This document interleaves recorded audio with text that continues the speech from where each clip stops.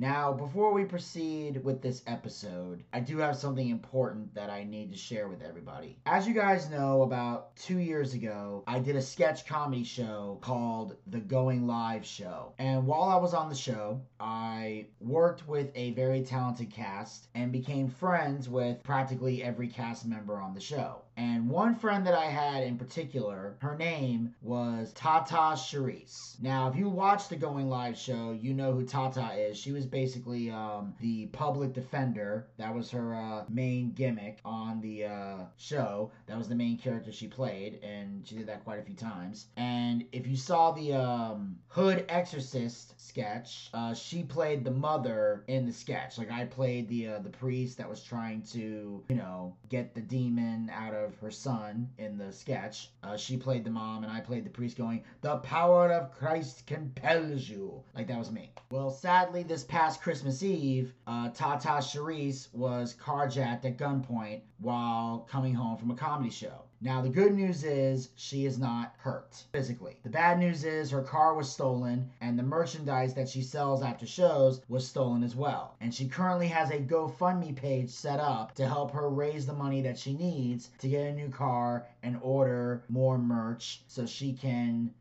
get back to selling merch and get out there performing. And what I'm going to do is I am going to read the synopsis of her GoFundMe page to further illustrate what she's looking for rather than try to paraphrase it. So this is on her GoFundMe page. "Hey y'all, so I got carjacked. I'm no stranger to obstacles or overcoming tough times, but what recently happened to me was something I really wasn't prepared for. I was carjacked at gunpoint by two men on Christmas Eve coming home from a show. Comedy is now the majority of my income, so my car was very important to me because it's how I get to most shows. Also, all of my Tata Charisse merchandise was in the trunk of my car, which is another big part of my income. I'm blessed to be alive. I do about 5 to 10 shows a month and I'm really grinding. I don't plan to give up at all, but I'm creating this GoFundMe to help speed things up so I can get back to doing what I love and bring joy to others. Anything that anybody can contribute would be greatly appreciated and used to go towards a car and to replace my merchandise that I sell at shows. I appreciate the support and my spirit has not been broken. Thank you for the love that people have already showed me, and anything further helps. I just entered year 6 of my stand-up comedy career and it has been an incredible journey. I've hit amazing milestones, and so far I've performed in over 200 shows non-stop, but I can't let this situation slow me down." And as I mentioned before, Tata Charisse is a friend of mine. I've worked with her before. She is hilariously funny and a tremendous talent, and I am encouraging all of the Boochcast fans to donate money to Tata Charisse's GoFundMe to help her get back on her feet, get back on the road, and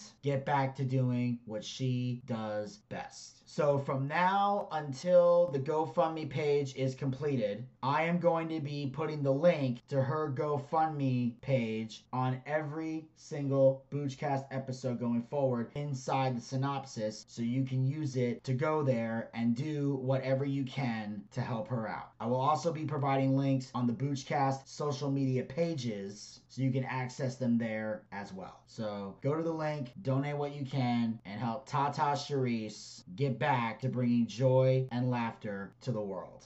Lutes. Vials. Irritating little crumb horns.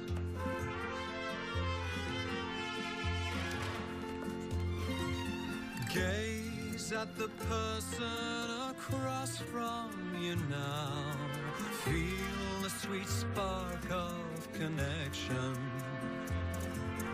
If you don't screw up this moment somehow, maybe you won't die alone. Don't be too needy or bring up your ex. Don't say the words herpes simplex. Don't ever mention you've never had sex. Trust me, I promise she knows. And now her defenses are starting to fall. Smile and return her affection. If you don't manage to ruin it all, maybe you won't die alone.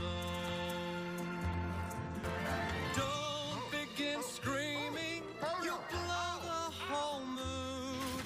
Maybe you won't die alone. Maybe you won't die alone. What's up, everybody? This is Vinny Bucci, aka The Booch, and welcome to the recap of NXT. And of course, ladies and gentlemen, joining me here on the Boochcast, he is the NXT correspondent. He's been woken. Yep. He's been broken. Absolutely. And now he's just broke. Ladies and gentlemen, please welcome to the Boochcast, the one, the only, the broke soulless ginger, Mr. Zach Scott. What's up, dude and dudettes? Yes, it's me, the broke soul ginger, Zach Scott. Genuinely speaking, I'm not that broke. Hey, Vinny, want to know what my new theme song is? I know. No, I don't want to know. You don't have to tell the audience. I'm not. Which are the 3 count.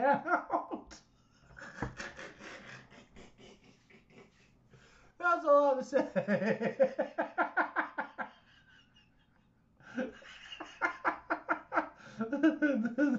Look.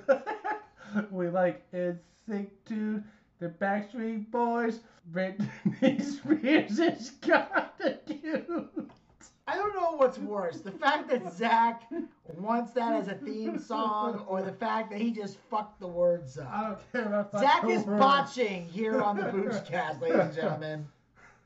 Now, because Zach is being an idiot, and because all of you out there are probably confused, these are the lyrics. It's, here we are, we're 3 count, party on forever. We like the Backstreet Boys, and NSYNC too. Britney Spears is kinda cute. We like TRL and MTV. Here we are, we're 3 count, 1, 2, 3. 1, 2, 3. That's the fucking lyrics, and Zach is a moron. Now, I don't really have much of an opener, and right now I'm kind of pissed off. So we're just going to jump into NXT, because I don't really know where to segue from here. I'm very uncomfortable.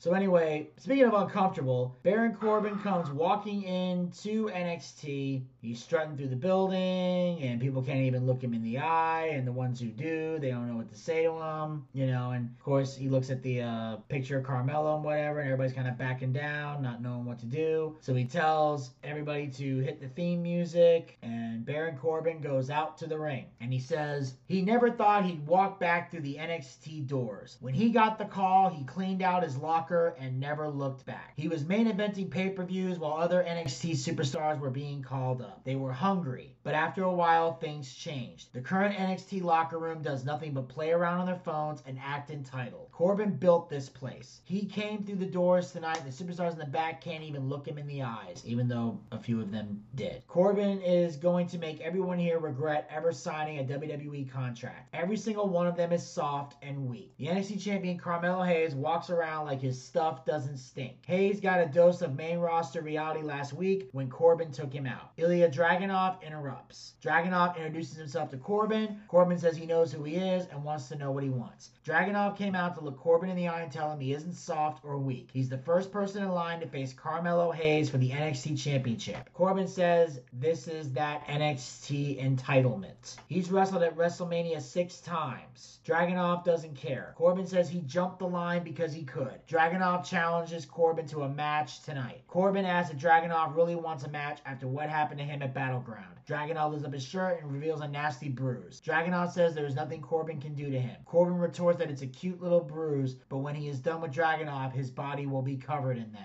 Dragunov leaves the ring. Trick Williams attacks Corbin from behind. Williams clotheslines Corbin over the top rope. This right here, ladies and gentlemen, boys and girls, student dudettes, and Vinny Booch the Booch here, was actually a very good opening promo, was it not? Phenomenal. Yeah, I didn't know Baron Corbin could do something like that. It's like, I was here before anybody, and he's just being the take-ish, dickish heel that he's so good at doing. Dragunov came out there. Seriously, you want to talk all that talk? Talk all talk. Face me. And then Dragunov leaves the ring, and then all the sudden, Trick Williams got a little bit of what we like to call a receipt for Carmelo Hayes. Yes, he did. And I'll say this. This was a well done promo by Baron Corbin. Yes, I it mean, was. he emphasized the fact that, when he got called up, he did. He basically left NXT and never looked back. A lot of people were surprised he got called up.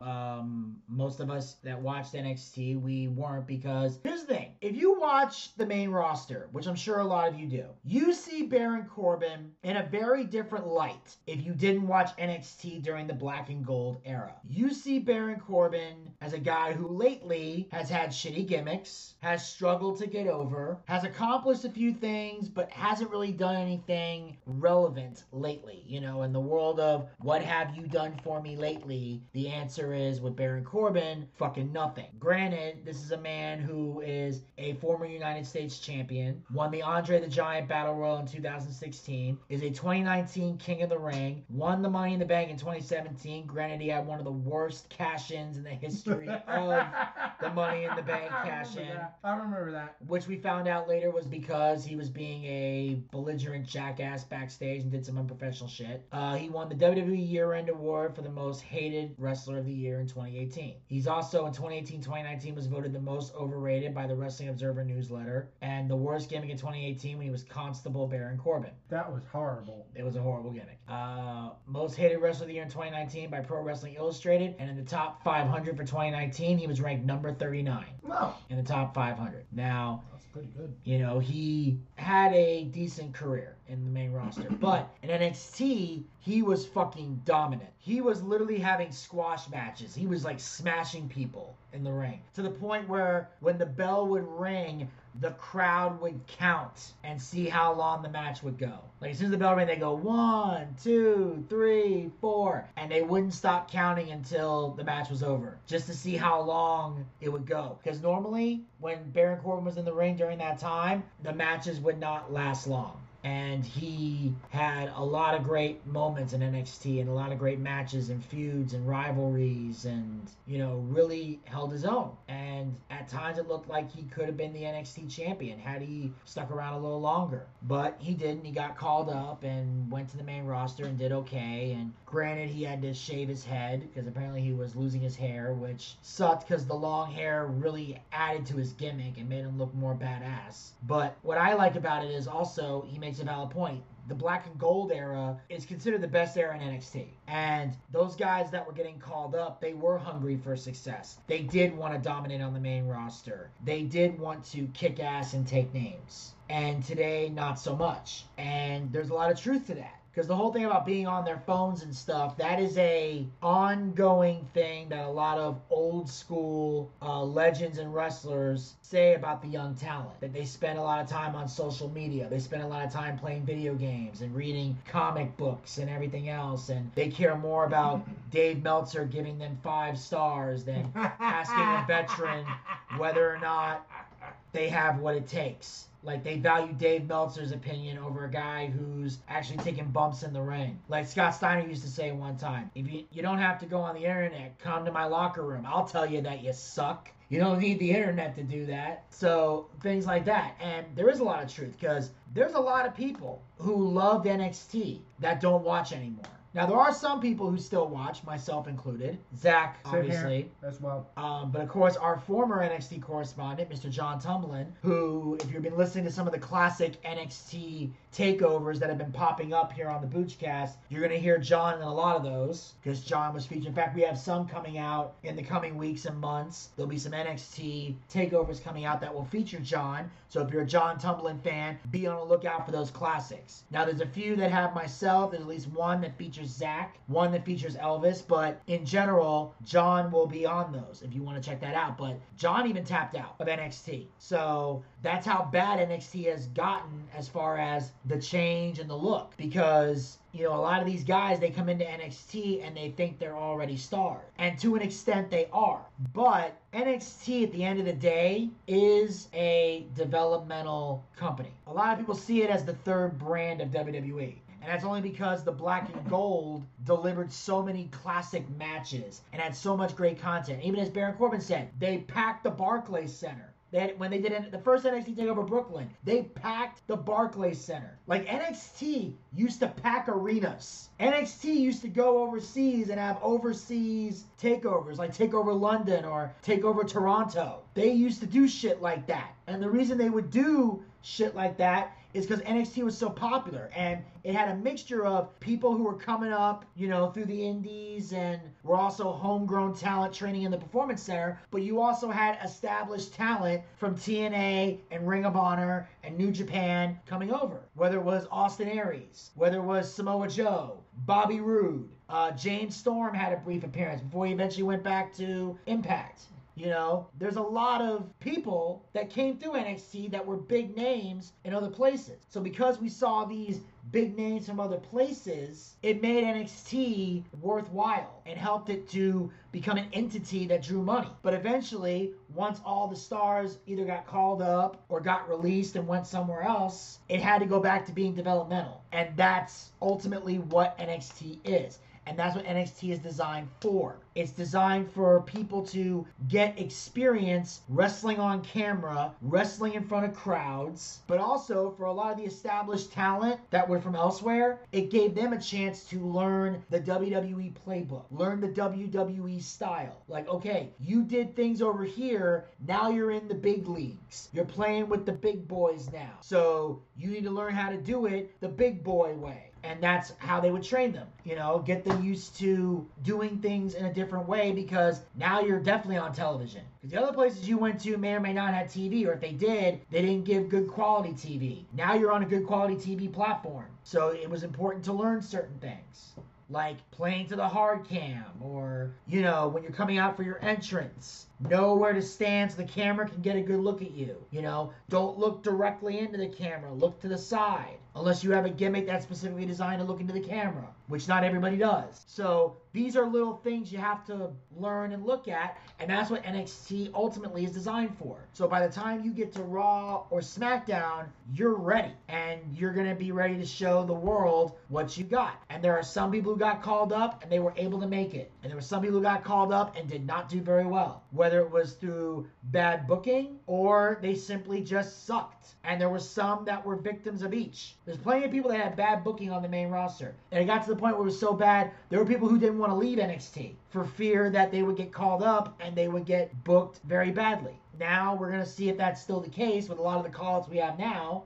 So far, so good, though. I mean, Zoe Stark seems to be doing very well up there. Pretty Deadly's becoming a focal point in the SmackDown tag division. Yes, boy. So it looks like we're seeing some good so far. But time will tell if they're really going to do well. So I like that Baron Corbin is kind of bringing that reminder and bringing that star status to there. As they said, he is a star. Regardless of how he was booked on the main roster, he utilized that platform so well that he is a star everywhere else he goes. So he can come back to NXT and be somebody. In fact, I'll go as far as to say he could be the NXT champion, and I'd be totally okay with it. Yeah, I would be here too. I'd be okay with Baron Corbin being the champion.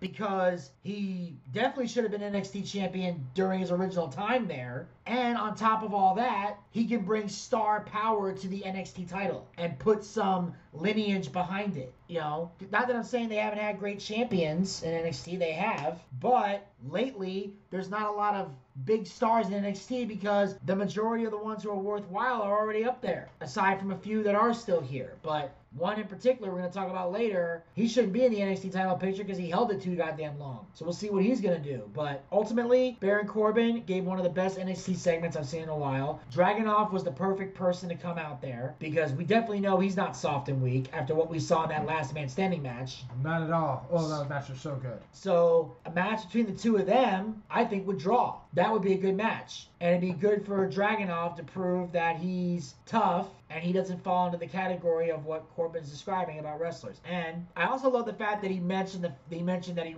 wrestled at WrestleMania 6 times. And he also emphasized the fact that even though Zach's not happy about this, and a lot of us aren't happy about this, he did in fact retire Kurt Angle. Boo. We can hate it, but it's a fact. And he said he's the last guy to pin Roman Reigns. So that's another big feather in his cap. And even Desmond said this to me once when he brought it up, that if they ever wanted to have a rivalry between Roman Reigns and Baron Corbin for the undisputed title, Baron Corbin could make the case, since I was the last guy to pin you, I'm credible enough to beat you. And you can tell a story based on that. And I would have the perfect way to set that up, but I'm going to wait till a little later to bring that up because I don't want to jump ahead of anything. So, on that note, we're going to move on.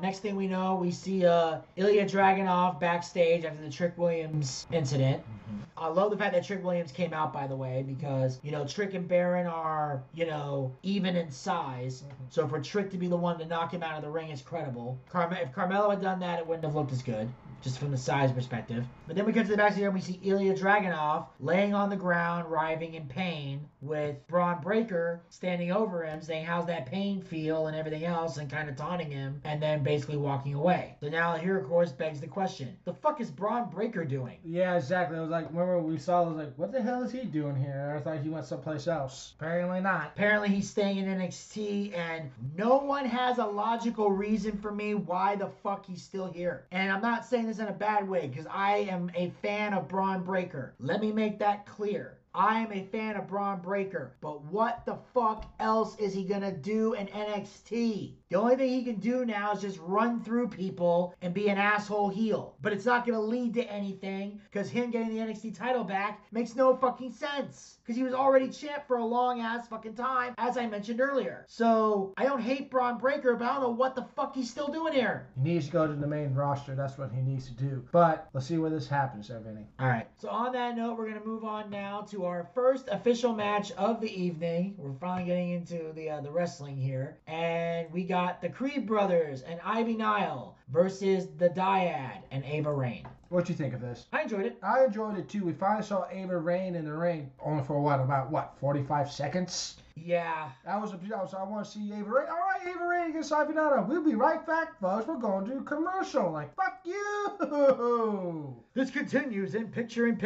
And I got your picture. Yeah, I got your picture right here, there, NXT. I can't do that with my ADHD, you fucking dipshits. Well, here's the thing, though. I didn't really get to see enough of Ava Raine to really judge if she can work. And that's the thing that bothers me the most about this match. Because I'm going to be honest, I didn't really care about the match itself. What I was the most looking forward to was finally seeing if the daughter of the most electrifying man in sports entertainment has the in-ring skills to pay the bills. I wanted to see if Ava Raine can work. Can the daughter of The Rock work? Is this a like father, like daughter situation? Or is the apple falling way too far from the fucking tree? And that's what I want to know. And we didn't get to see that. Most of the fight was literally the Creed brothers and the Dyad. I didn't feel like I was watching a 6-person tag. I felt like I was watching a goddamn ridiculous tag match. That's what I felt like I was watching. And I will say there were some good moments, like the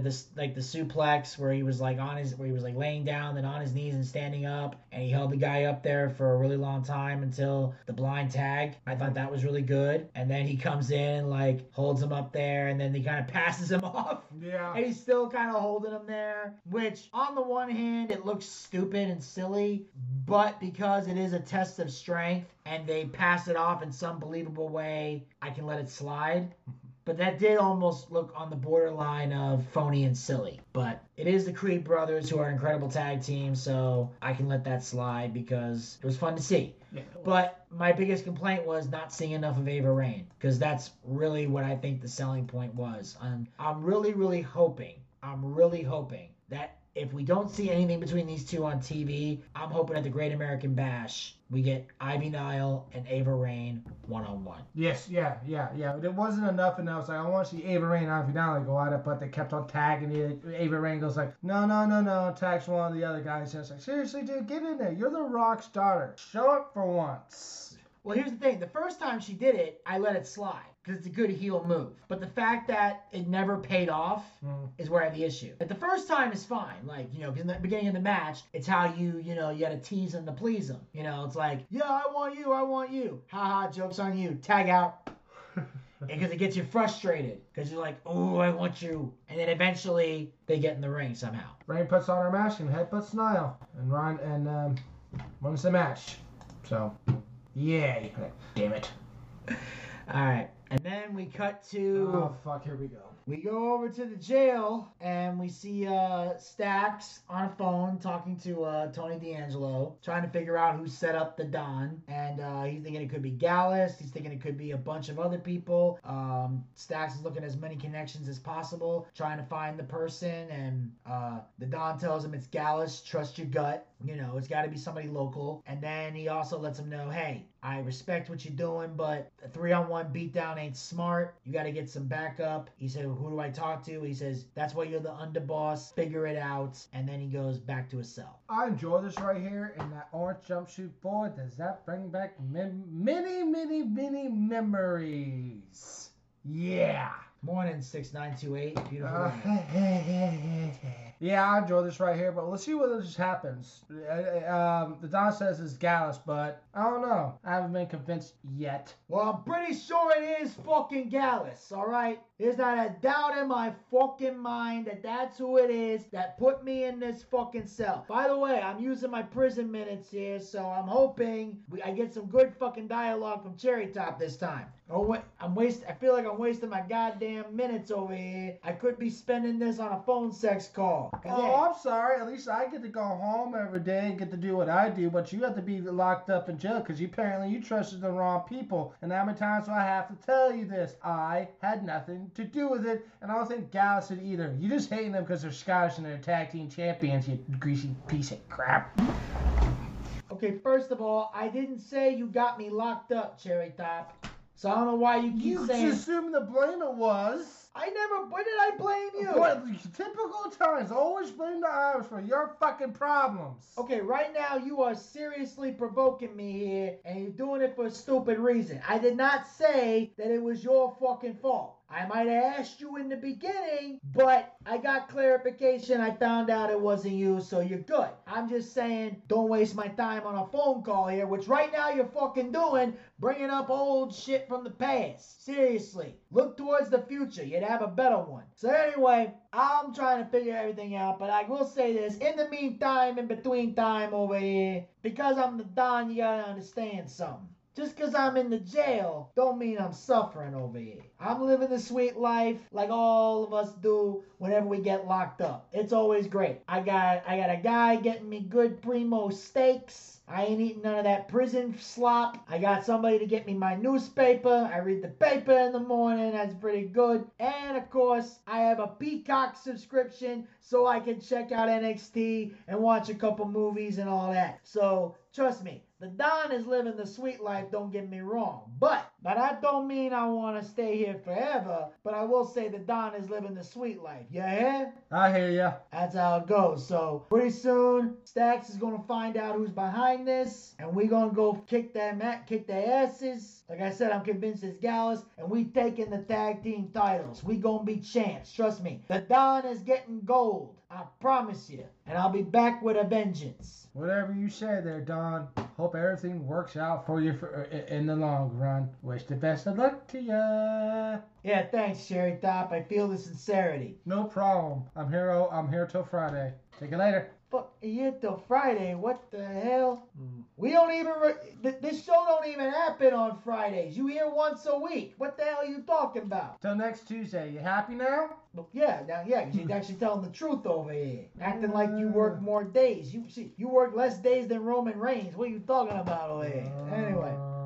So anyway, I see that I got the steaks are getting ready, so Don's gonna go back to eating his dinner and getting his massages and his conjugal visits. It's gonna be a lot of. I'm gonna have some fun in here, but trust me, I ain't gonna stay here forever. Catch y'all next time. Catch you next time. All right. All right, let's see. And question is, do we still think it's Gallus that did Oh this? no, innocent and proven guilty. Yeah, but it's weird because this is one of those things where the more this story progresses, I'm still getting that suspicious feeling that it's Stax. And I got a feeling that he's doing this to get the Don out of the way. Because I can't think of why Gallus would do it. I mean, look, I get it. They, may not want to face them for the tag team titles, but I don't think they would take it to this level. Because Gallus seems like the type of guys that will, if you want to fight, they're going to fight.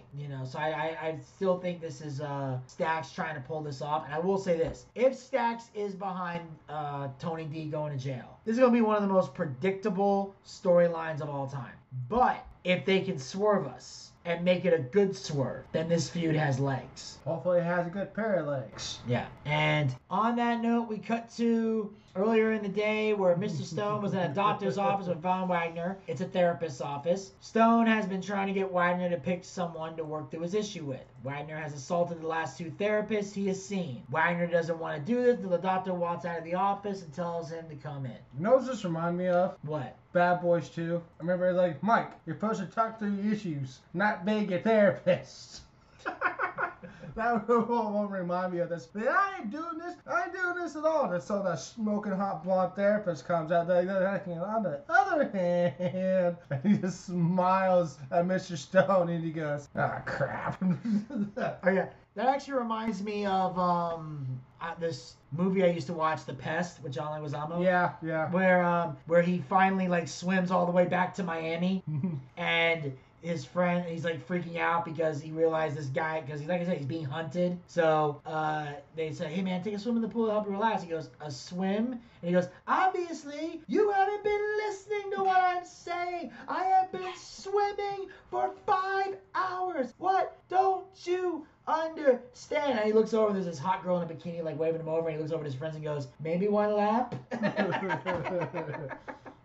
So it was kind of like that. He goes, I don't need a therapist. I'll be right back. That's exactly what happened was on there. He's like, hold up 1 second here. Yeah, they see the hot blonde, and all of a sudden he's like, you know what?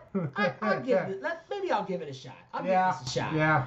And I like that. That at least they're doing this. They're getting everything looking good, and looks like overall it's gonna be a great experience. And I'm hoping we find out what the hell's going on with Wagner, and we can find a way to improve upon his gimmick. And I'm hoping, because keep in mind, Von Wagner's a free agent. I want to see him make some Raw and SmackDown appearances from time to time, instead of just doing goofy shit in NXT. Right now, the free agents are coming here to NXT because they got nowhere else to go right now. But they can still go to Raw and SmackDown.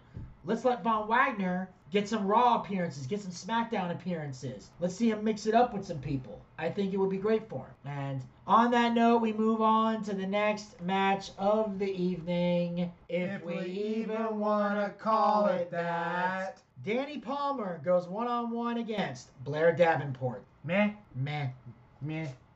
Boring. Was it even a match? On 3, Vinny. 1, 2, 3. Boring. No, this was pointless and dumb. Only thing I like about it was Bob Davenport, for some strange reason. I think she's Class A smoking hot, and that proves to the world that I have no life in my pathetic self. Go ahead, Vinny. Take it away. Well, thank you for pointing out the obvious to the listeners. But ultimately, this, I don't know what the fuck I this don't was. know either. This thing here's the thing. We talked about this last week. None of this makes sense. Nobody here knows who Blair Davenport is. We don't remember her because she rarely made any appearances. Here's the sad part. She is more well known for her AEW name, Bea Priestley, than she is for being Blair Davenport in NXT. And I know this because I talked to a buddy of mine who works in the business, not Gator, And I brought up the Blair Davenport thing. He goes, was that Bea Priestley? And I go, yeah. So that's the thing. Because she wrestles mostly under Bea Priestley. That's who she is when she's not in NXT or back when she was on the indie. And did have, a brief stint in AEW for quite a while before eventually going to New Japan and then, spending time here in WWE. So she's revealed to be the attacker. No one remembers who she is. Nobody seems to care who she is. And here's the thing. I'm not necessarily being a Blair Davenport hater because I don't necessarily hate her. I think she's a good worker. Not great, not horrible, just good. Kind of like in the middle-ish. But she hasn't done anything to be worth getting this push to where she's revealed as this attacker and there's nothing to this. Now, maybe in time, if they keep this going, she might be able to develop into a great heel, work on her in-ring skills, work on her promos. She could become a top female heel in NXT. There's definitely potential there, so I'm not denying that. I'm just saying this rivalry, this story is not interesting at all. And I don't know if there's anything that can be done to make it interesting. Okay. Yeah, this right here, I don't know who Danny Palmer is. I know who Blair Davenport is, but this right here was no.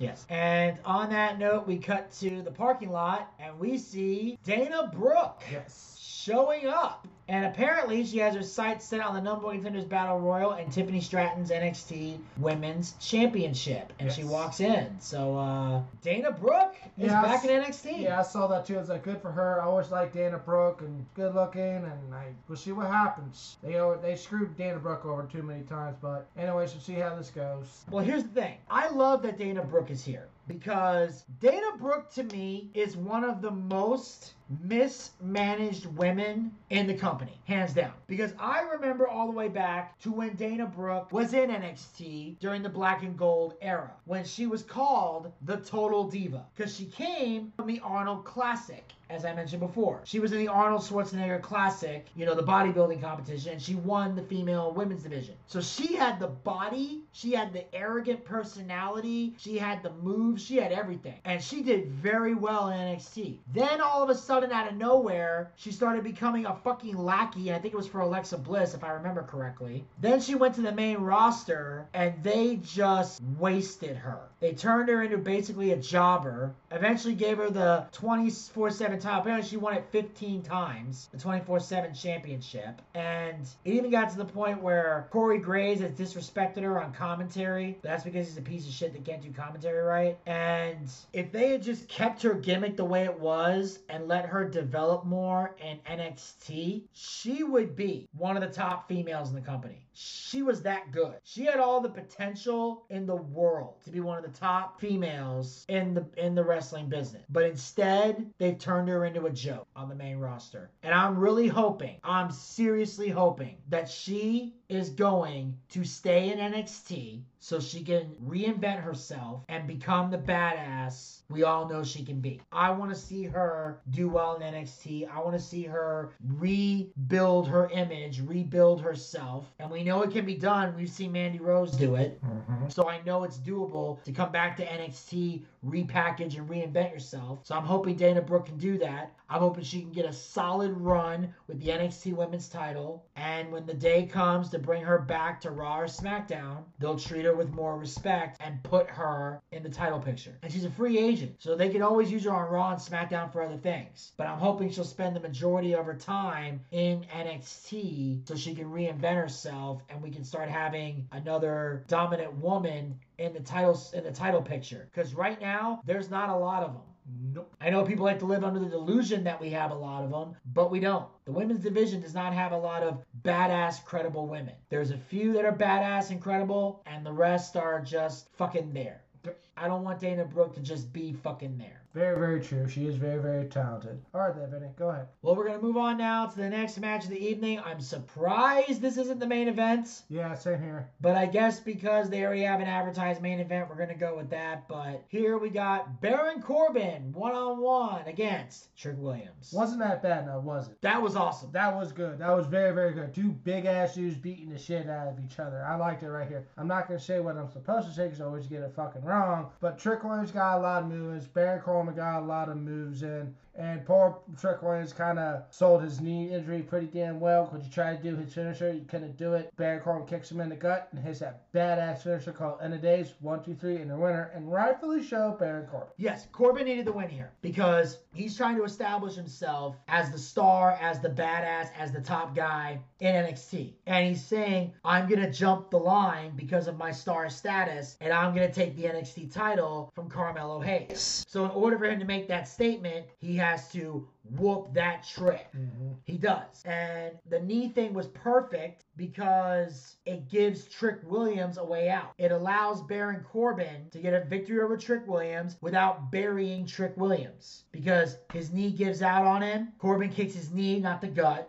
So he kicks the injured knee and then hits the End of Days. But also, he works the injured knee throughout the entire match. Which again, this is a little thing we like to call psychology.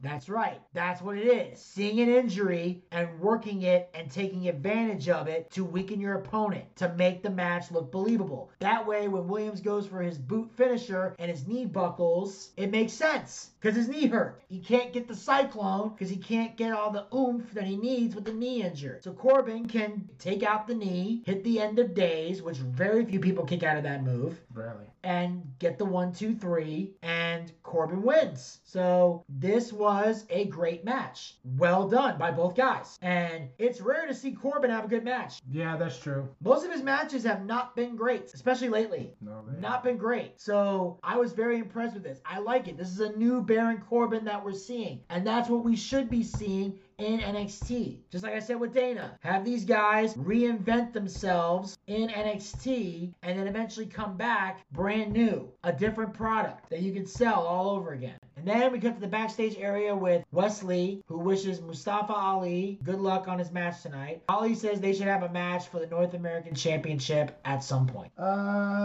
Yay. Who cares? I don't. So, nah. Well, I definitely care about this. And the reason I care about this is because Mustafa Ali is basically laying claim to the North American title. And even though I'm not the biggest Mustafa Ali fan, I would definitely want him to be the champion over Wesley if I had to make a choice. Because at least Mustafa Ali can put star power behind the North American title. And he's not as much of a spot monkey as Wesley is. So this would work perfectly in that regard. So I look forward to seeing the North American title match between Mustafa Ali and Wesley. And I'm hoping Mustafa Ali will finally be the guy to take it off of him. Because let's be honest, Wesley has run through basically every mid-carder in NXT. So it would make sense for a free agent to step in and be the one to beat him. Because who else is left to take the belt off of him? No one that we know of so far. I don't see anyone on the roster they're going to use. Me neither. Everybody else is going for the top belt. That matters. Wesley's tolerant has gone stale like a stale potato chip is stale bread. Bread's a better use. Okay. Old potato chip. People still eat the old potato chip. They won't touch the old bread. Yeah, that's true. Especially if it's green and moldy. Yeah. Kind of something probably you see in Gator Ricky's Ross's bedroom sometimes. Anyways, moving on.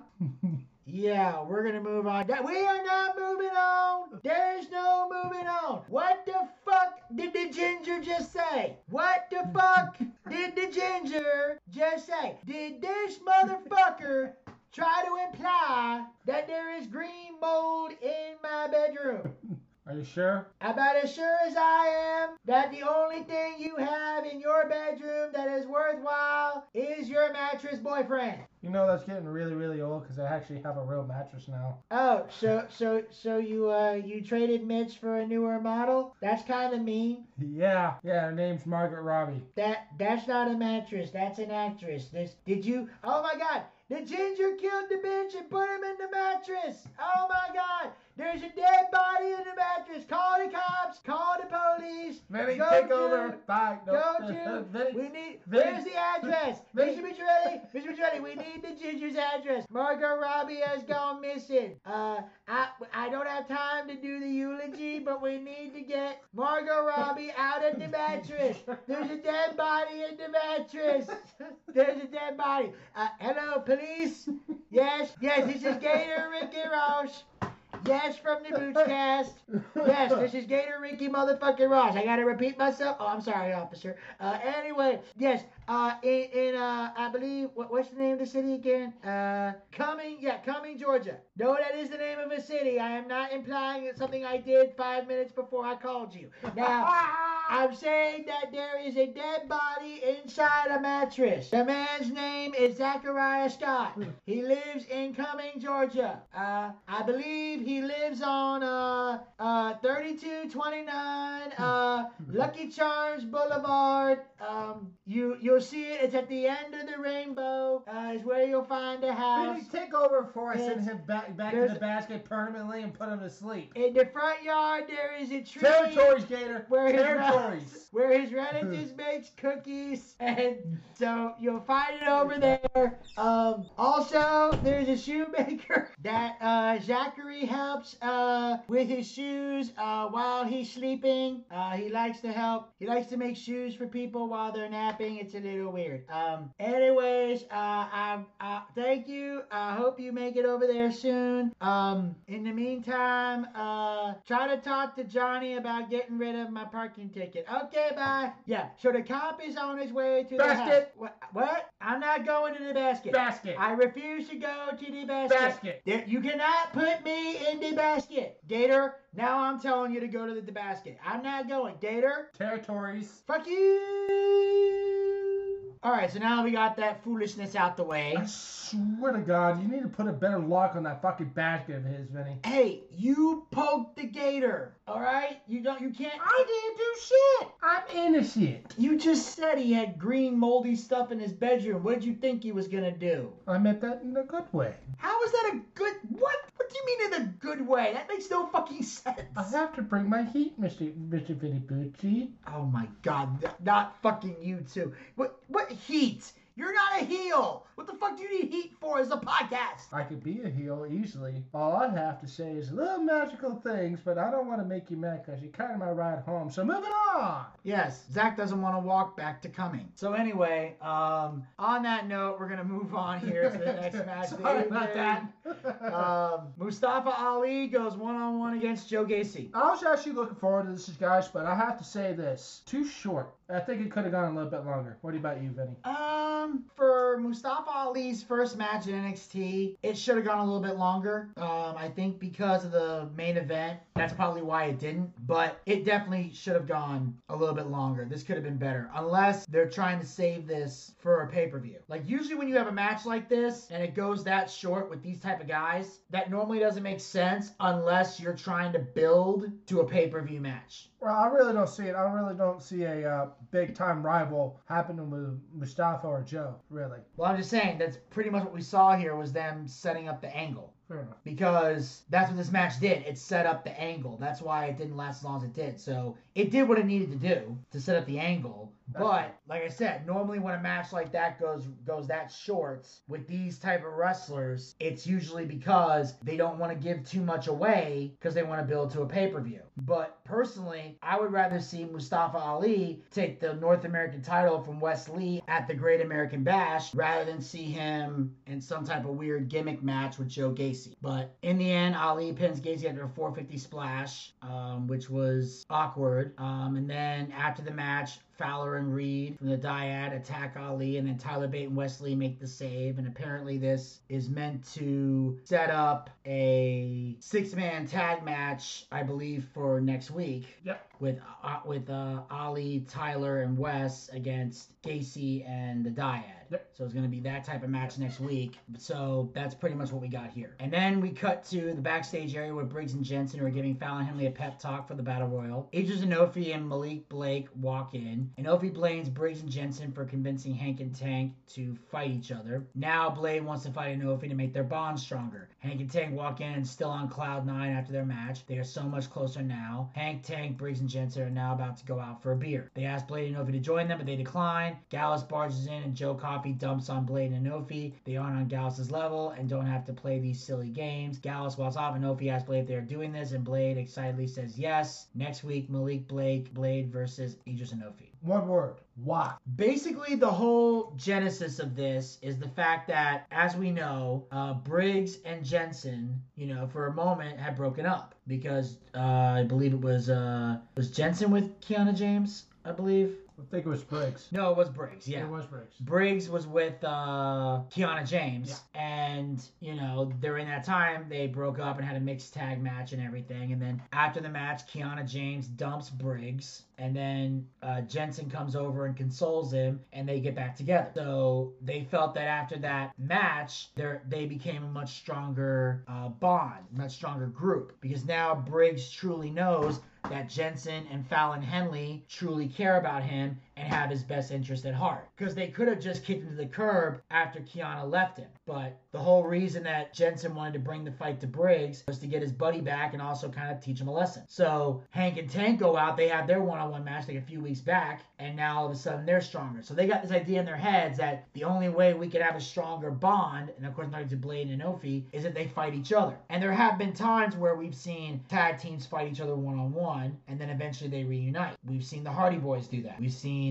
Edge and Christian do that, although I don't think they ever reunited. No, I don't think they did either. But the Hardys at least have done that. Triple H and Shawn Michaels did that, and they were best friends. So they think if we do this, maybe, just maybe, we'll become a stronger tag team. We'll be on a different level. So they're going to have this one-on-one match. There's just one problem. What's the problem? No one gives a shit about this tag team. No, nobody does. Nobody cares. Like, that's the problem. We don't give a shit. Now, Hank and Tank, they're not exactly special either, but at least they're entertaining. Yeah, that's true. So, and they can wrestle decently, but the entertainment's where it's at. Briggs and Jensen, they're a tag team to be reckoned with. They're former NXT UK tag team champions. Yes. And I would love to see them get another tag title run, especially with the fact that the belts are now unified.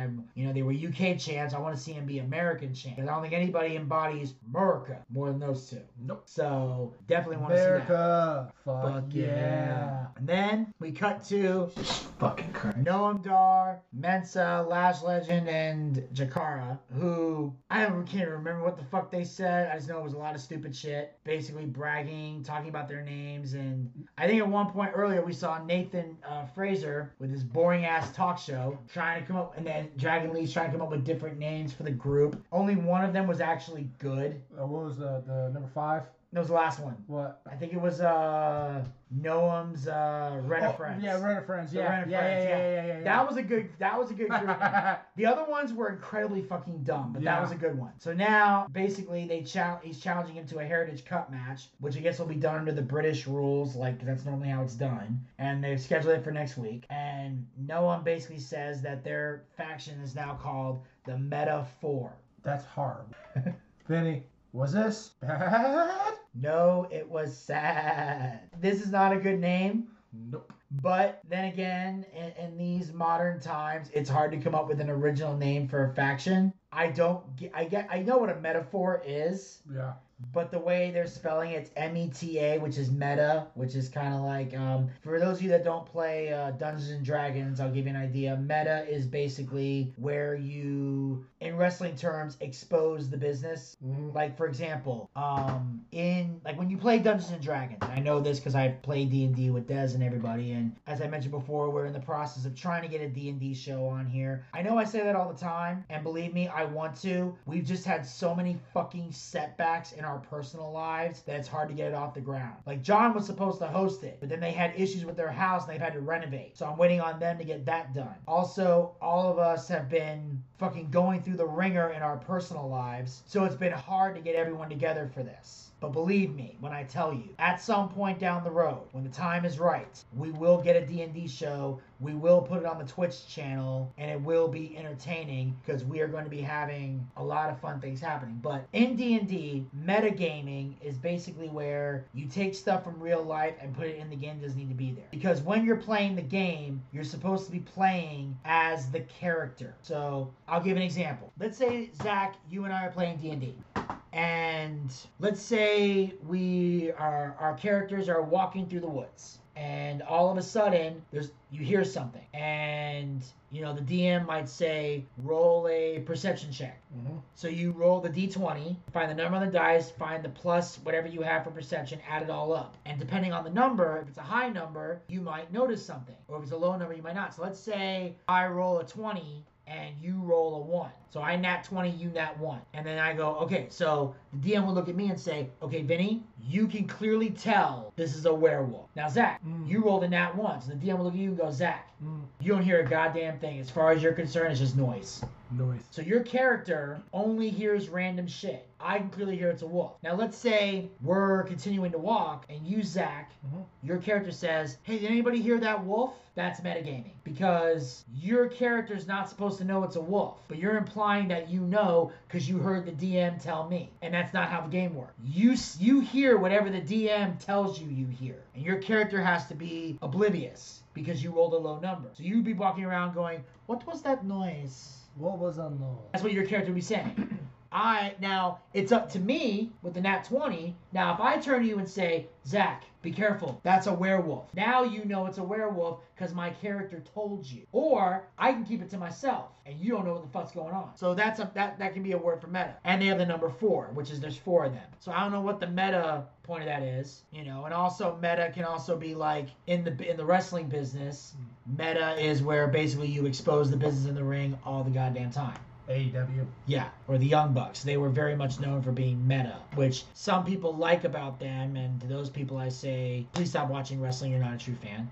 But we won't get into that right now. So I just thought metaphor, it's a clever play on words, but not a great name. Very true. Okay. And on that note, we're going to move on to the next match of the evening. If we even want to call it that. We got Eddie Thorpe going one-on-one against Damon Kemp. I didn't pay attention to this match. Did you? I did. I was thinking I was being distracted. I don't know what I was doing. I remember them going at it. But Vinny, take this one because I guess I wasn't paying attention. I got distracted. I don't know what it was. This was a fairly decent match. I mean, it wasn't a squash and it wasn't a man like we usually say, but I was like, man. Well, mostly it was, these guys just doing a bit of back and forth, and then Eddie Thorpe, German suplexing Kemp in the corner. The referee makes the count. The only problem is his foot was on the rope. It was on the rope, yeah. And the ref counted 3 because from where he was positioned, he couldn't see it. Yeah. Now Damon obviously is pissed off at the ref. He's yelling at him, trying to tell him my foot was on the rope. And basically they're doing that to continue this feud going. Because apparently Eddie Thorpe, the last time he won, there was extenuating circumstances surrounding that. So now there's extenuating circumstances surrounding this. So in reality, which is actually kind of funny here, if they wanted to, I don't know if this is the plan, but if they wanted to, the way this is going, you could build this to the Great American Bash. You can, and give Eddie Thorpe his pay-per-view debut. Yeah, and you could do it one of 2 ways. Which is? You can either do a 2 out of 3 falls match. Yeah, I can see that. Or maybe make it an Iron Man. Now, I wouldn't say 60 minutes, but maybe 15, 30. What about steel cage? We've already seen the cage. Okay. After we just recently saw a weaponized steel cage match. It needs to be a long time before we see another cage. Yeah. A very long time, because you're not going to top that anytime soon. I don't care who's in the cage. Very true. Yeah, it's not going to happen. On that. So, but I would say 2 out of 3 falls will work, and I also think that an Iron Man could work. But again, not 60 minutes, because 60 minutes should be saved for world titles and major rivalries. What about 30 minutes? 30 would be good, yeah, okay. Or 15. Okay. One of the 2. 30 minutes usually another standard for Iron Man matches. So I think you could do that. And like most falls in 30 minutes wins. I think both these guys had the stamina to do it. So that's something you can do. But the way they're working this can be built to a pay-per-view. Because there's controversial finishes. Nobody has won outright. There's been winners, but nobody has clearly won with no excuses. So you could drag this to the pay-per-view. The question is this something that's worth dragging out to July 30th? Keep in mind, at the time that we're recording this, it's June 6th. It's June 7th the time you're listening to it. But July 30th, next month, is when this pay-per-view is going to happen. Great American Bash. So we'll see what happens there. Yes, we will. Yes, we will. All right, there, sir. Moving on there, Mr. Vinovici. Yes. On that note, we're moving on to the next fuck's match sake. of the evening. If we even want to call it that, we got Dabakato one-on-one against Scripps. Well, no. And then all of a sudden, back and forth, I thought Dabakato should have squashed this match within 45 seconds, but they made it work. Scripps had to get his shit in, and old Axiom popped out. I don't know, there being like herpes, just pops out of nowhere, and all of a sudden, Scripps beats Dabakato in what I would like to say 2 minutes and 54 seconds of our lives that we never get back. He's stealing gimmicks. Back to the basket. Fuck you. Alright. Here's the thing, ladies and gentlemen. I am shocked this happened. Zach was more shocked than me. Like, I think he was like in a whole nother planet. Like, this seriously fucking happened? Yes, what the hell is this? Zach was in a state of fucking shock. State of shock, ladies and gentlemen. Now, here's the deal. Here, as weird as this finish was, in a twisted way, it works. Nobody got buried. Exactly. But also, this plays into psychology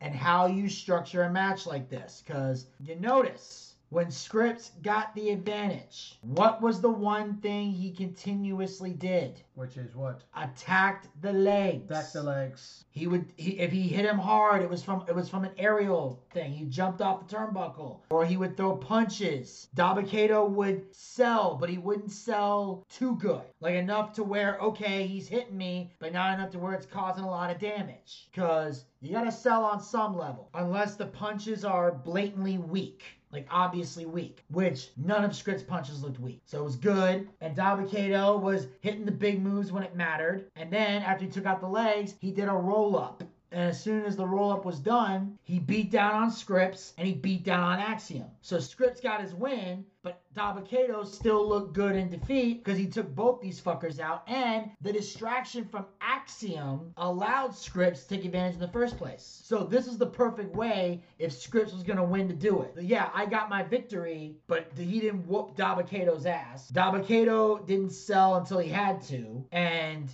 nothing in this match looked fake. So it's fucking weird. Very fucking weird. But it worked. It worked great. Then we cut to the backstage area with Mustafa Ali, who convinces Lee to give Bate a one-on-one match for the title. So Lee agrees. I didn't see this. Well, Ali was kind of, buddying up to both these guys, and I think this is part of Mustafa Ali's plan. I'm going to say this right now. I'm going to call it. Ali's turning heel. I can see that. Because he wants a match with Wesley, but I think what he wants to do is he wants to cause tension between Tyler Bate and Wesley, and he wants to get them to break up as friends. He wants to end their friendship. That way, Wesley's all by himself. He doesn't have Tyler Bate to back him up, and Ali can take the title. AKA a homewrecker. Yes, kind of, in a way.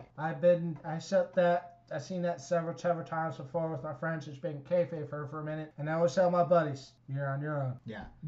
When you come to your friends cheating on their spouse or their wife, you're like, I'll be your friend, but you're on your own. I ain't getting involved in that drama. That is not my You can fight. come crash on my couch. I won't let you freeze to death, but you're fucked. Yeah. We'll be type of friends like that, wouldn't we, Vinny? Like, you fucking idiot. I was like, but sleep on the couch. I'm not going to let you go hungry or go be homeless. Well, yeah. I mean, and like I said, for me, there's a lot of variations on that. It depends on how close I am to the other person. Yeah, that's true. You know, that also depends who I'm the most close to is who I might side with or who I think is totally wrong or whatever. Especially if it involves with children too. Yeah, you're on your own. Exactly. Like I have certain friends where I'm closer to the guy than the girl. I got at least one friendship where I'm closer to the girl than the guy. So not really with me. I'm really closer with both of them. At the same time, I tell them, like, I'm your friend, I'm her friend. Get the fuck over it. You guys are not going to fight over my friendship, and you guys can everything else. But otherwise than that, we're going off topic here. Sorry about that. Yeah, I don't know why the fuck you took it to this level. I didn't mean to. All right, go ahead. Let's move on. Well, that's the point I'm trying to make is he wants to divide and conquer is what Ali wants to do. So he can get that North American title. Because they're doing the 6-man tag next week. I believe it's next week. And then at some point he wants to see them go one-on-one for the title. Get that French at the end. And then Ali can pick the bones of whoever wins. And personally, I think it'd be great for Mustafa Ali to turn heel. I think it'd be great for his career. Well, he's been a heel before. Has he? Yes. When? Well, during the brief run of Retribution, he was a heel. Yeah. He also was a heel. I think he tried to lead a different faction at another point. But Mustafa Ali has been a heel before. And he's done very well as a heel. And I feel like, Wes Lee, who is a clear-cut babyface, much as we can't stand him, he's a babyface, he needs a clear-cut bad guy to go after. Because you got to have the good versus evil. Yes, you do. That is one thing in wrestling that needs to be consistent, is the best matches are babyface versus heel. 2 babyfaces can work in some areas, but it's not ideal. 2 heels can work in some cases, but that's not ideal. You want to have the babyface, you want to have the heel. Somebody to cheer, somebody to boo. Somebody to play by the rules, somebody to try and break them when the ref's not looking. That's what you need. I guess so. And on that note, we are going to move on to the next match of the evening. We have the Women's Championship #1 contenders Battle Royal. I don't even have the names of who's in it. This is too... Zach's laughing because we couldn't keep up with this fucking thing. There were people getting eliminated whose names I didn't even fucking know. Same here. So, a lot of people were getting eliminated, but it all comes down to the final 4, which was Thea Hale, Cora Jade, Bam Henley, and, shit.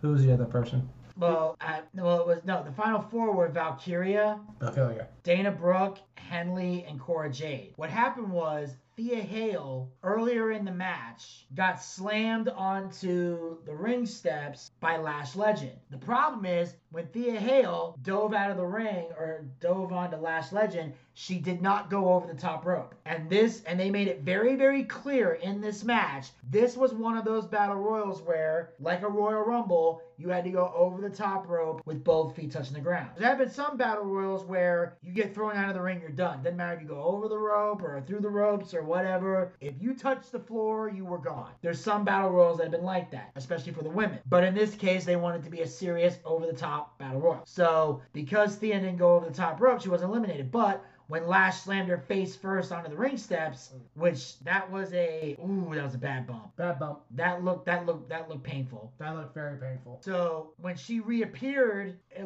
towards the end of the match, it was like, holy shit, we forgot she was there. Which is the best part of being taken out on the outside. When the match can go long enough to the point where you forget the person's still out there, that's great. Because there's some cases where you can easily remember. And it has happened before where we're like, we know that person's coming back in. Sometimes you don't. So we totally forgot about her. We're looking at the finals. It's down to Cora Jade and Dana Brooke. And we're all sitting here praying to God Dana Brooke wins this, because Dana, in my opinion, deserves to be women's champion. Cora Jade, I don't want to see anywhere near the women's title. You then see Thea Hale reappear. And she shakes the ropes like a female Ultimate Warrior. And stealing gimmicks. Not necessarily, but close. They get in the ring. She gets in the ring because she went, like I said, apparently she went under the bottom rope when she dove onto Lash Legend. Like, she went under the bottom rope, got on the apron, and jumped. She then dumps over Jade and Brooke at the same time. And Thea Hale is now the #1 contender to the NXT Women's Championship. And here's the thing there, boys and girls, dudettes. Vinny was in a state of shock. Dude, I was like, as soon as the show, dude, we gotta go record. Dude, he was like, Vinny, we gotta go record. He was like, my brain still needed time to process what the fuck I just saw. Because here's the thing, ladies and gentlemen. Here's the thing. I'm not angry. I'm not either. It's just a state of shock. It's just like, okay, what the fuck? Because Thea Hale. I am a fan of Thea Hale. I love Chase U. I think her gimmick is very entertaining. But Thea Hale is one of the last people I would put in a women's title match because her gimmick is too silly. She's too comedic to go for a belt. She just is. Now, if there was another female in Chase U, I could see her being a tag team champion. But I don't see her as a women's champion that is credible enough to hold the belt and be taken seriously. seriously. I don't see that. Now, apparently she's getting some training from Gabagulak and Charlie Dempsey, which we watched that earlier, where she was coming out of the gym and she looked like she was mangled up. But Duke Hudson, who, as we all know, is running Chase U while Andre Chase is out of action. And she basically said that they were toughening her up. She was learning a lot. And, Thea Hale's coming into her own. Now, the question is, by the time Thea gets to the women's title match, will Gabagulak and Dempsey have trained her to become a badass, credible wrestler? And maybe this is the transition that we see from Thea Hale being a comedy act to being a badass bitch. Because imagine if that happens. Imagine, if you will, Thea Hale whooping ass. Thea Hale taking names. Thea Hale being dangerous. It would be a totally different side to her character, and it would show that Thea Hale is not one-dimensional. Because right now her gimmick is one-dimensional. This is the truth. But this is an opportunity for her to come out of her shell and prove that she can be a woman that can hold the women's title and be taken seriously with it. Because obviously there's a lot of women in here who aren't ready or don't deserve it. Like your Blair Davenports, your Roxanne Perez's, Tatum Paxley, not so much. Though JC Jane, I could see being a women's champion. Gigi Dolan, I can see that from her. Valkyria, she's showing me something, but not ready right now. Cora Jade, I never want to see her touch the belt. I'd be cool with Kiana James. I'd be okay with Fallon Henley. I would definitely be okay with Dana Brooke, because I feel like Dana could do some good with it. But Thea Hale, I did not expect it. But I will admit, I am intrigued to see what happens. I think it's even cooler that all the Chase U students got in the ring, and they're doing the Chase U symbol with their hands, which is kind of similar to the University of Miami. Mm-hmm. I know that's what they do, because I've seen them do it at sporting events, and also The Rock does it, because The Rock's from the University of Miami. He did the Michael Hill, he says, go Heat, bitch, and hit his finisher and just puts up the giant U. Yeah. So.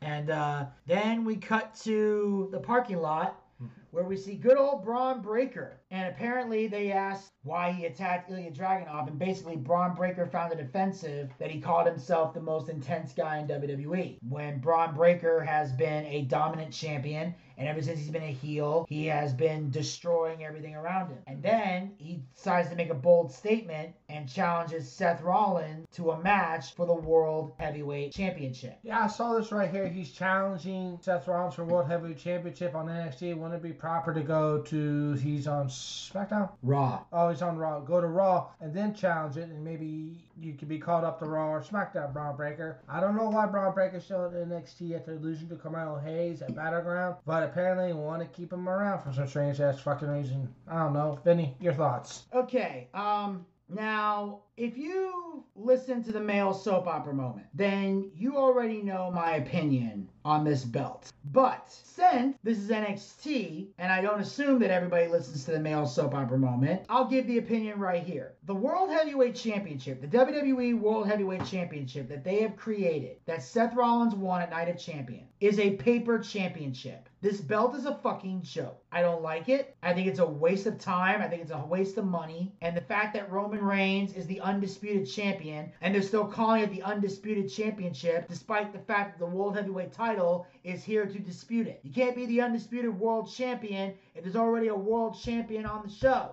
And they have two world champions again, because they live under the delusion in WWE that they have enough stars to have two world champions on two brands, and they don't. This belt is going to become a secondary title. It's already being treated like a secondary title, and I'm even more offended that they're trying to refer to it as the Workhorse Championship. Because WWE already has a belt that's called that. The little thing we like to call the Intercontinental title. That was the Workhorse Championship. Because I've said this before, and I should say it again. Roman should be a free agent on both shows. Whoever the world champion is should be on both shows. And instead of having this paper championship, Gunther, the Intercontinental champion, should be the focal point of Monday Night Raw. And Austin Theory, the guy who beat John Cena at WrestleMania, but ain't done jack shit since, should be your focal point of SmackDown. Why? Because he's the United States champion. Make the Intercontinental title and the U.S. title worthwhile on the show. Make that the center of attention.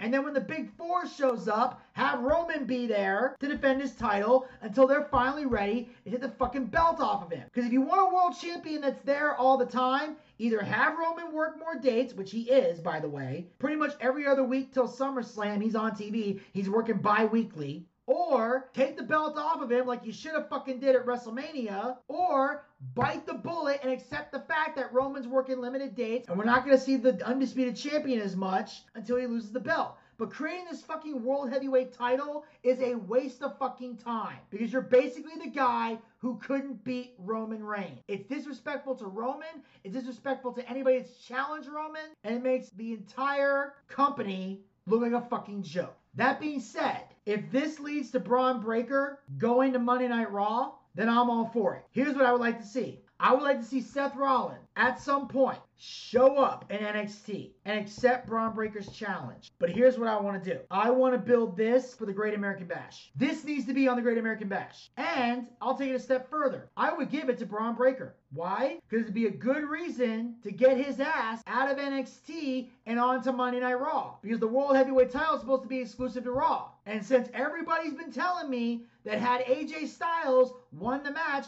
he would automatically go to Raw, that means Braun Breaker should do the same thing. This should be the catalyst to getting Braun Breaker to Monday Night Raw, to the main roster. Because he should have been called up in the draft. But for some stupid fucking reason, they didn't do that. And now he's just sitting in NXT doing whatever. So have this be the catalyst. Let him win the world title from Seth freaking Rollins. Why not? Who else is Seth gonna fight with this title?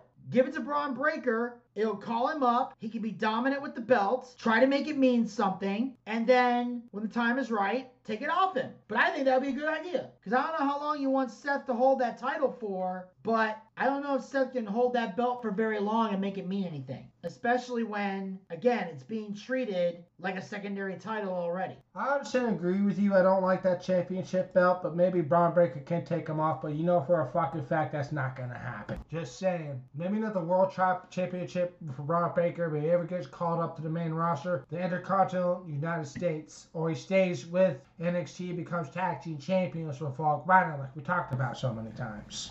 Well, not so many times, just a couple of times. Yeah, but it would really make sense because I don't think Von Wagner is really a heel right now, and I don't see how that would benefit anybody. No, he's too busy banging his therapist. Exactly. And that, ladies and gentlemen, will wrap up this recap of NXT. Zach, as always, thank you for taking time out of your busy schedule to join us, and look forward to seeing you on the next one. Hopefully I can be in the studio there, folks, because what a coincidence. I'm actually in the studio! Yay! Yeah, it's a fucking miracle we got him in. Fuck off. Well, no, it's true. And also, it's everything sounds better. It sounds good. This is easier for me to edit. It's just, you're helping a lot of people, Zach. You really are. And make sure you guys follow the Boochcast. We're on Anchor, Spotify, Google Podcasts, and iHeartRadio. Pick your favorite hosting site and follow us there, or be a super fan and follow us on all 4 hosting sites. Also, like us on Facebook. Go to facebook.com/the Boochcast. We have archived episodes of the show as well as great content.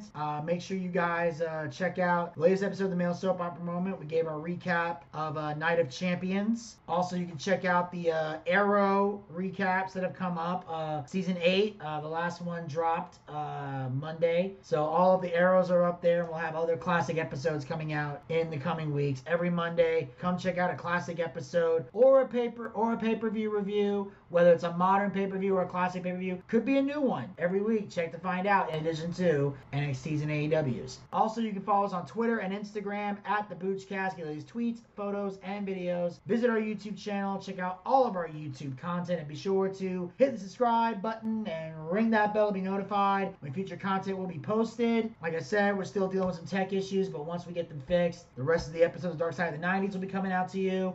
We also got some Dark Side of Football, Dark Side of Comedy, and with the new season of Dark Side of the Ring, more new episodes of that will be coming to the YouTube channel as well. We got so much shit coming to this YouTube channel, ladies and gentlemen, so check it out, be ready, It's gonna be a bumpy ride. It's gonna be a bumpy ride, yes sir. And of course, you can follow us on Twitch. Go to twitch.tv/theboochcast. That's where we do our live wrestling watch parties. Our next watch party will be Saturday, August the 5th for WWE SummerSlam. Make sure you all join us for the biggest party of the summer. And of course, we have our live D&D show coming soon, our Boochcast booking battle, and another special project in the work. And of course, you can support the Boochcast by going to podcasters.spotify.com/pod/show/theboochcast/support. Become a supporter of the Boochcast. Support this podcast with a small monthly donation to help sustain future episodes. We have 3 levels you can donate at. Pick the one that works the best within your budget. We have our first level, which is 99 cents, $1 per month. We have our second level, which is $4.99, $5 per month. The same amount of money you would pay for a Peacock subscription. I know a lot of you guys out there aren't fans of the Peacock, so don't give them money. Give us money. We got better content than Peacock anyway. And we got the third and final level you can donate at, which is for a mere $9.99. $10 per month. Same amount of money I used to pay for a WWE Network subscription here in the United States. Ever since they sold the Peacock, I've got nowhere to put that $9.99. So take that $9.99, bring it over here. We got better content in the network, and unlike Endeavor, we actually care about our fans. Are dedicated to giving the people what they want. You have the option to pay with a credit card or with GPay. And the best part is, all the money we raise goes back into the show in some capacity. We use to upgrade our equipment, we use to bring in bigger name guests, pay the bills, and take care of all the guys who work very hard on the air and off the air to make the Boochcast a success. So if you got a favorite co-host and believes they're to be paid for their hard work, podcasters.spotify.com/pod/show/theboochcast/support is how you make that happen. And then if there's any money left over, when it's all said and done, we use the rest of the money to feed Zach his ramen noodles, try to get him laid, and apparently get some bail money because there's a girl trapped in the mattress. And until next time, this is Vinny Bucci, aka The Booch, saying keep on living life and take care. This has been The Boochcast. We'll talk to you guys next time. Until then, pizza, baby. Pineapple goes on a pizza. Go fuck yourself. Well, I see by the clock on a wall that it's time to bid you one and all goodbye. Goodbye. So long. So long. Farewell. Farewell. Adieu. Adieu. Be good. Stay well. Bye-bye. Keep warm. Relax. At ease. Take care. Stay loose. Adieu, mon vieux. À la prochaine. Goodbye till when we meet again.